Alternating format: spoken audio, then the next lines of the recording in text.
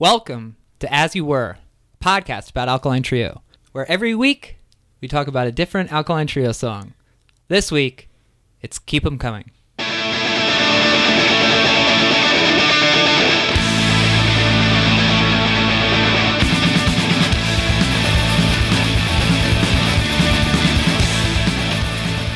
Glad this is the one we got because I really have a lot to say about it. You know, in the course of the 22-year career, I really think Mr. Tiger here has put out some great work.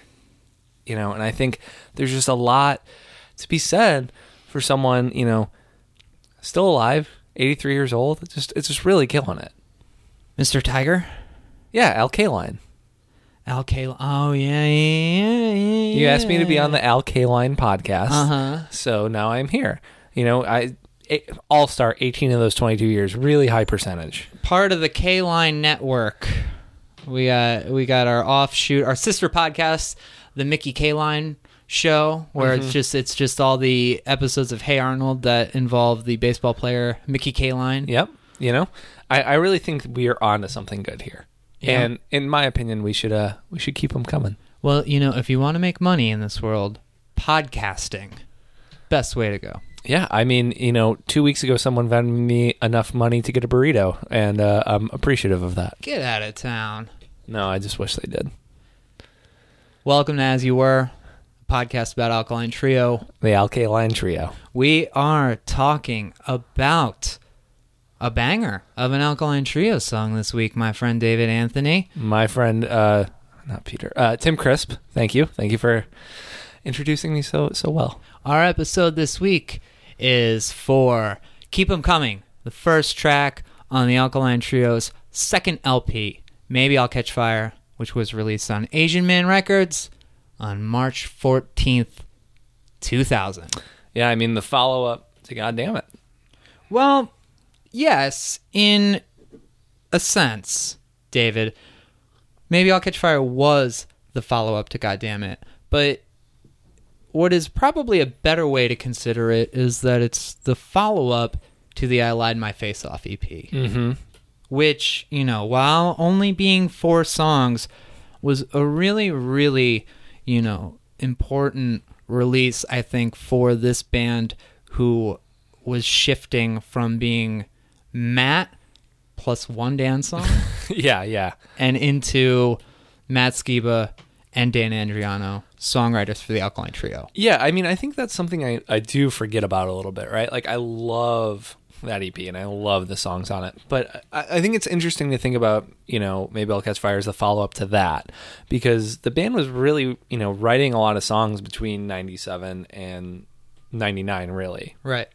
And this is such a transitional piece, because on I Lied My Face Off, you have two Matt, two Dan, really putting them on equal footing, and they're both kind of doing the same thing of like writing one song.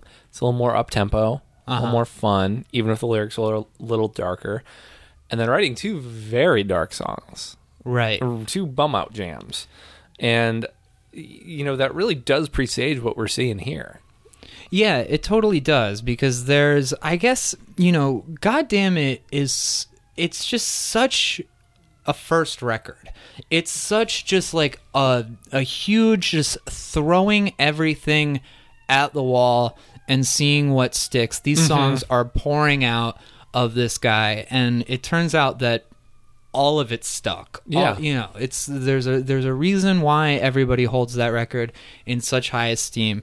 But I Lied My Face Off is really the first time where it feels a lot more calculated, and not calculated in a sense that's negative in any way. Sure. It's just put together, it's thorough, and it all fits within this mood that takes the heaviness to a whole nother level. Absolutely. I mean, if Ski was clearly writing in a darker mode from the jump, like you see dark lyrics on God Damn It, but here is where that really snaps into place.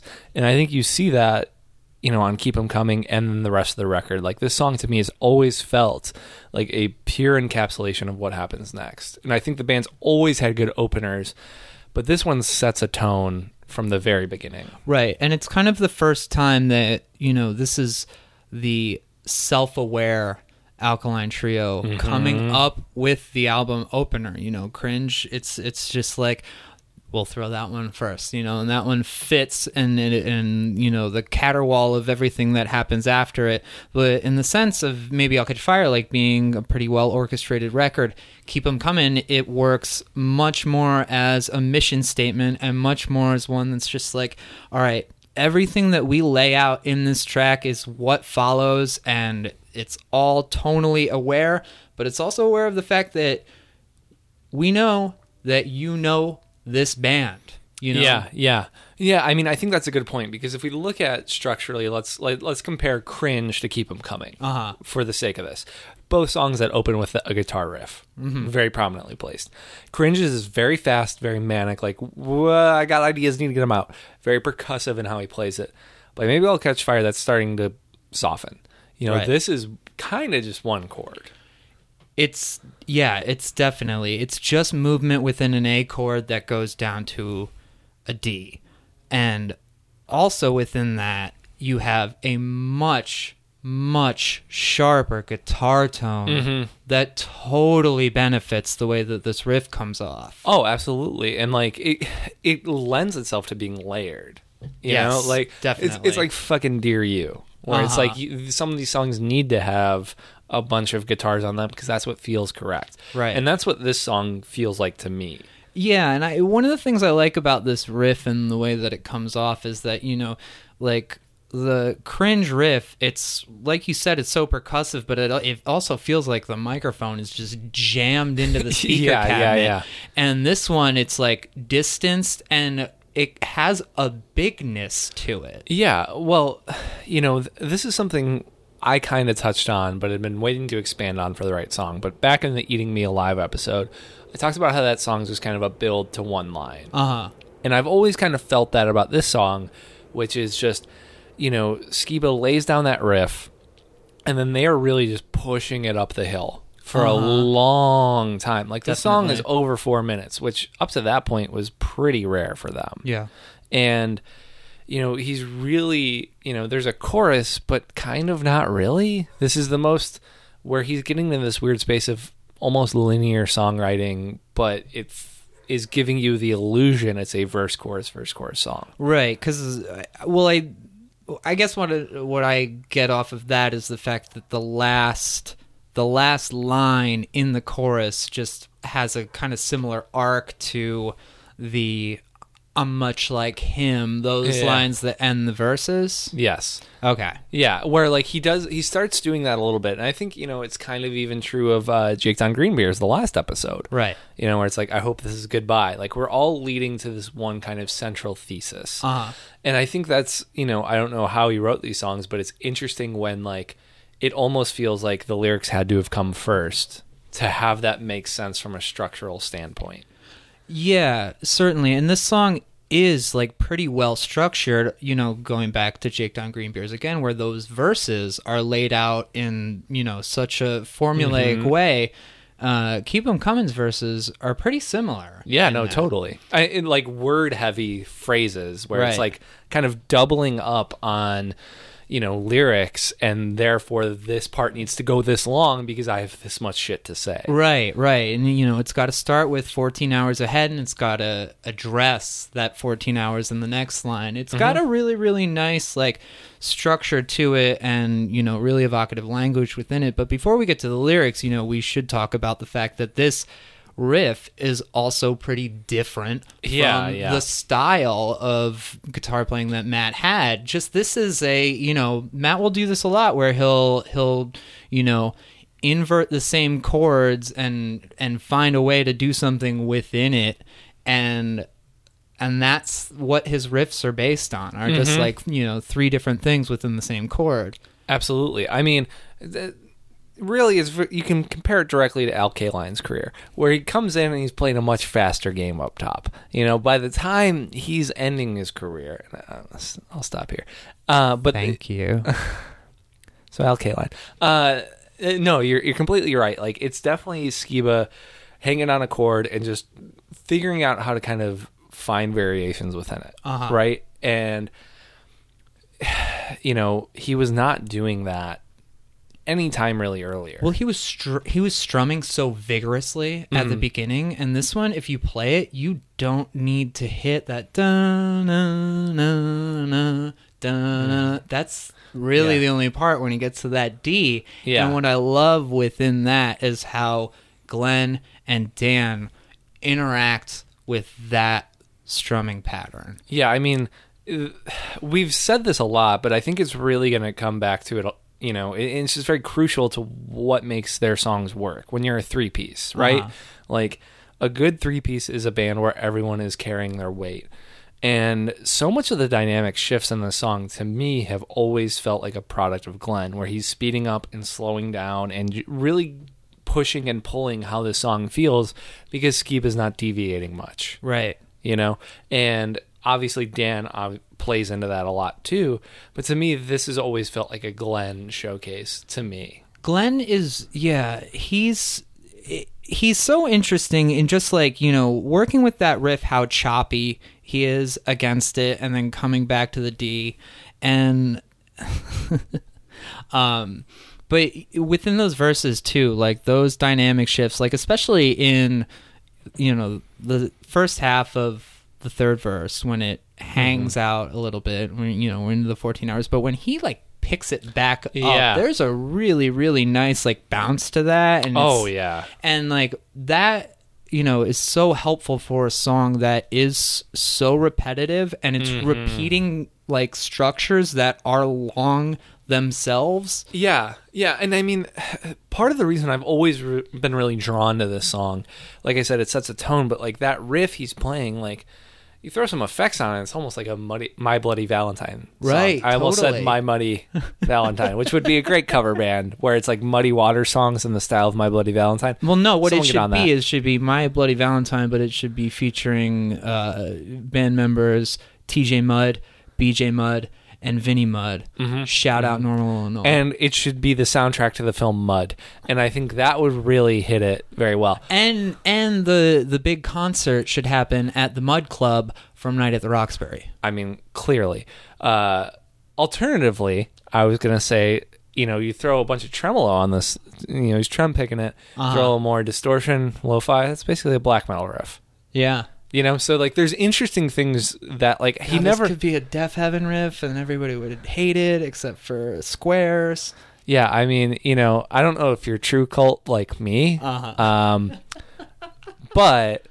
well, it's very high. It's a higher octave of an A chord, and it just goes down to a D power chord, which doesn't have a lot of low end to it. Totally, So, it's very shrill. yeah, Dan really carries it just with that boom, boom, boom, boom, boom. I just want to say, like, Dan as a bass player, especially in these early records, like, I know he tends to like think of himself as having overplayed a lot on God Damn It.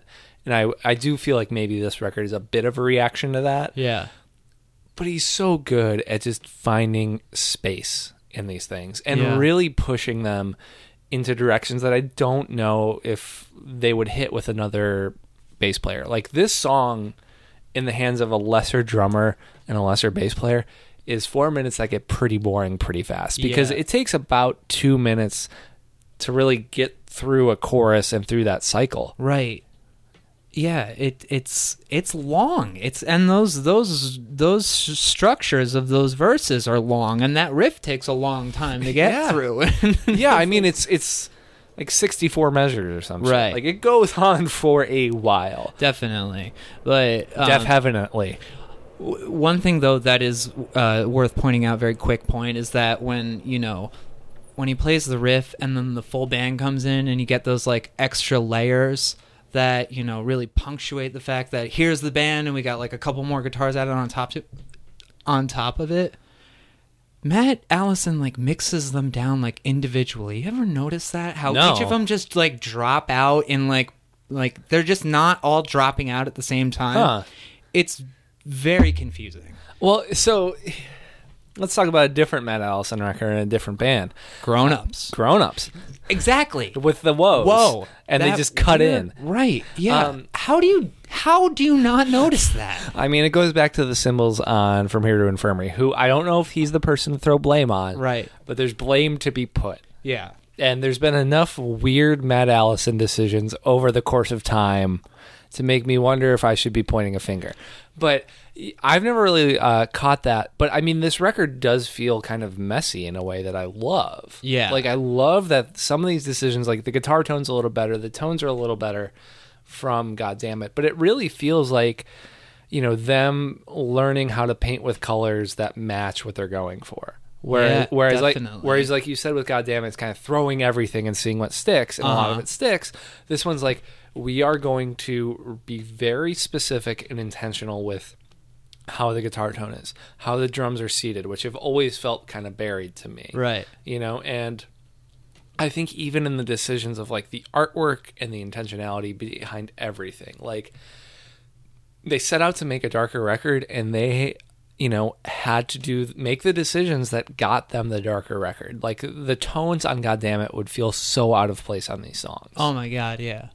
And I think that, you know, one of the things that this track does especially well is it uses the language to, you know, it's a continuation on like the vernacular that Matt establishes for himself on I Lied My Face Off, and on God Damn It, he's, you know, he's got these images, and he throws them down on this song that I think it does a very good job of painting broad strokes and giving you, you know, like we've been saying, that first album feel of just setting it up and putting him in place and giving you enough of an insight into where he's at, but it's not as experience-based as it has been in the past. Totally. I mean, there's a couple of things in that I want to touch on. One is I was expecting you to hate this song.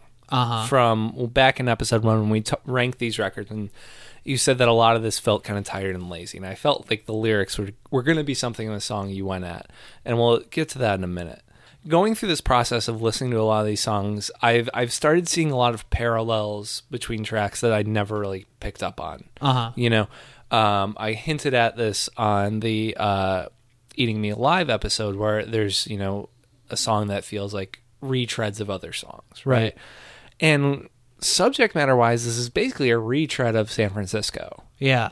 You know, it's about flying, it's about, you know, kind of like in this daze, just being really drunk and hungover and kind of like dreading going back to something. Right. You know, but he expresses it in a way where his use of language is much more evocative, I think. Whereas on San Francisco, he's being like, I'm drinking beers at 4 p.m. so they cost $4, and now it is 5 p.m. and they are $5, and I'm going from you know, this airport to that airport. This one's much more, you know, it's throwing things in there that you might not pick up on, and I do wonder if people even know the songs about flying sometimes, because there's just so much he's throwing in there. So I guess the parallel that you're seeing is that it's not as experience based, or I mean, just that the subject matter is so similar at the core of them. You know, that they're these long labored songs about a long labored thing of being in an airport and flying. Well, what I think San Francisco, not what I think San Francisco's about. There's really no guess in there. Yeah. But, you know, San Francisco is leaving a particular place.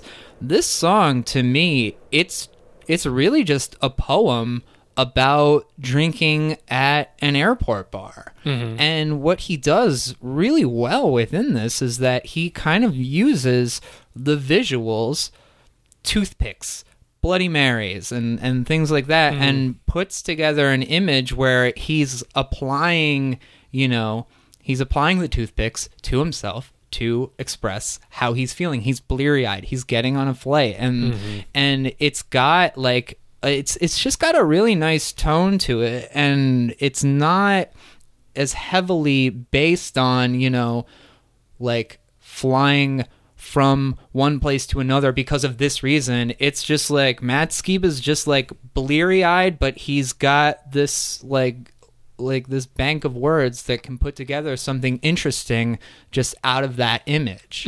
Totally. And that's, you know, goes back to the first thing I brought up, but like I know you said like you didn't like a lot of this record, and I feel like this is a good jumping off point to get into what is happening on this record. Right. You know, because as I said, I think this sets the tone for everything. You know, what about this song works for you in terms of why he's like, you know, slightly inverting inflection or maybe certain words here and there that maybe doesn't work on some of the other material on Maybe I'll Catch Fire? Right, because, you know, this is kind of symptomatic of a lot of the problems I have with this record, where, you know, it's a little bit repetitive, it's a little bit like too heavily structured, it goes back, and, you know, all of that. I do like, you know, the language to an extent that I'm captivated by it, and I'm also captivated by his like word replacements, where, you know, other times if I'm not feeling it so much, like if, you know, if he does the first verse, third verse thing, but like changes one line or like adds a different word, I'm, you know, not getting into specifics here, but like that works when it works, and then it doesn't work when it doesn't work, right? Sure. This one in particular, though, I really love the verses so much, and I actually prefer the verses to this song over the chorus. I agree. I think the chorus to this song is really detrimental to the tone that's established in the verses of the song. If this song is about flying and how you hate flying and you got to have a few Bloody Marys before you get on a plane, then huffing gas and sniffing paint doesn't really, you know, work within all of that. I would say I love the start of the chorus because it's in that more kind of like mid-tempo mode. I really do like that part, and this too. is actually something where I think Glenn does a little too much. I think he ramps it up, and it doesn't need to be ramped up. If it stayed in that mode, right, and it kind of finishes in that way to lead back in, it's that weird little hump it does that doesn't really make much sense. You know, where like I think the chorus would be stronger like when he comes into it if it just maintained that pace. Yeah, and it could maybe, if they had trimmed a hair, you know, there it might work a little better.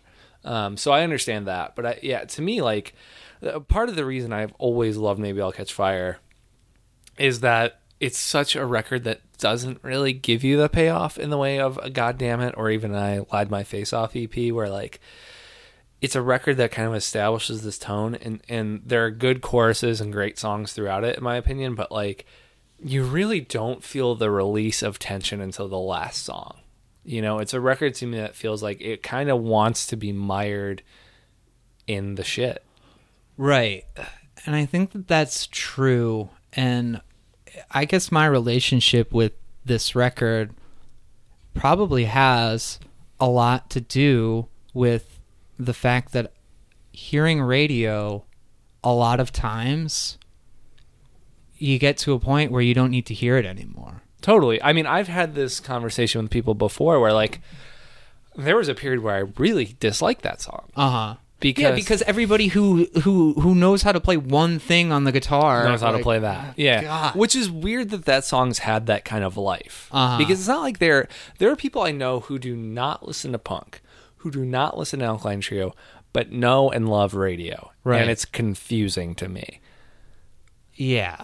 It's, I guess what's interesting about radio is that it's kind of, you know, part of going back and revisiting all of this stuff is that you have these moments with the things that you really care about when you're young, that you reach a point where you decide that you don't like it anymore because it's stupid. And radio is a really easy one to decide it's stupid. Yeah. Because you've heard it too many times. The payoff is you can't relive that. Yeah. You can't relive the way that chorus hits again. Totally. And so I think that it's like, it's easy pickings on a song like Radio. And, you know, having gone through that process with it and allowing Radio to kind of represent the record in a lot of ways, it's been one that, like, you know, when I first, I guess, turned on the Alkaline Trio, or when I would get into discussions about, you know, whether or not the Alkaline Trio was actually good, like, I would point out that I thought Maybe I'll Catch Fire wasn't that good, but later records were. Sure. And picking at it, through that lens, I think has, marked a lot of my perspective. And I guess on the other side of that, though, is that, you grow out of the phase where you need to, like, actively shit on the things that you used to like because maybe you're embarrassed by them a little bit. Or because this is, like, the thing that made it popular and no longer yours. Right. Which I think is a different thing, but a symptom of a similar thing that people do, especially when you're in your teenage years. Yeah, totally. It's kind of like the course that everybody runs for some reason. Yeah, I mean, it's just the ownership we feel and the kinship we feel towards something, and when it stops being ours, it's very hard to grapple with. Right. And radio is symptomatic of that, and I think is a reason a lot of, because with that being the big song on this record, and I wouldn't even say arguably, I would say is the poppiest, catchiest thing here. If you don't like that song very much or have mixed feelings about it, there's not a lot else here that's going to, like, appeal to you. Right. And there's a good amount, I think, of this record where you can go and kind of point at the flaws to it, and you've decided that it wasn't okay with you to a certain extent. Yeah. Like Fuck You Aurora is a really good example of a song where it's just like, yeah, all right, like everybody knows that song and they like to say it because they like to say fuck and like, god damn, like I'm, and like, sure, I'm applying being like 17 here, but but going you are 22, back, so you're not that far off from 17. I'm actually 4 years old. Yeah. Going back to it now, it's just like, oh man, there's like so much heaviness happening in that song, and I like it for reasons that I didn't like it before because I think it's a really great song. Yeah. I mean, and it's the same with Keep 'Em Coming, to bring this all back around. Like, right. I think there's definitely been periods, like when I first heard this record, I really liked it. I kind of fell off of it because of radio, and then I think would throw jabs at it for maybe not being what I wanted it to be at the time. Of like Keep 'Em Coming, it's like, this riff takes forever and da da da. But now, like, looking at this record, I really love it for what kind of weird things it throws into the mix. And just the kind of, like, they were really popping off. And then to make a record that, like, I would just describe as the difficult second record, is kind of like, I don't know if that was a choice or if that's just what came naturally, but it feels so different. Well, yeah. And second records are really hard, and they're really hard for a lot of reasons. And I think that deciding to do something very intentionally that was the same but also a little bit different, that really, really takes a lot of gumption. Yeah, and it's like, if I were to reframe their catalog in records that make sense together, like, if From Here to Infirmary followed this, you'd be like, okay, that makes sense. Yeah. Like, I think it is a much more logical thing, and this record feels like, either a weird high point or low point, depending on what you want out of this band. Yeah, totally. And it's like, I guess maybe the one that I have, like, the most difficulty with, like, actually getting an objective view because my perspective on it has changed so many times. Yeah, I agree. This song I've never really fallen off with, though. I've always thought that this song was strong and it was coherent. And, even though it set itself up to be, it sets itself up to do things that when I start to turn on it, I'm just like, God, just like this song, can't it be over yet? Sure. But this one has always, like, I guess kept a good spot in my standing. Well, speaking of standings, I think there's one thing left to do, which is talk about where we rank Alkaline on the best players of all time list. Easily top 50. But for the purposes of our little experiment here, I give this song 4 Bloody Marys out of 5. I give this song 4 toothpicks out of 5. Alkaline. Hey, if you like what we're doing here, I hope you do, because I really like doing this. I mean, I really like Alkaline, so I don't understand what anyone would not like about this. Please subscribe to this podcast and rank it and write a review for it and tell people about it. Share it with people in your life who you got some fond memories with of playing radio in front of a fire and stealing beers from your parents' garage and listening to it on airplanes. I don't know, David. What I think you need to do is I think you need to go to the Baseball Hall of Fame and you need to play this song in front of Al Kaline's bat in Jersey, really get the full picture of what is going on here. And I think that's who you should be sharing it with.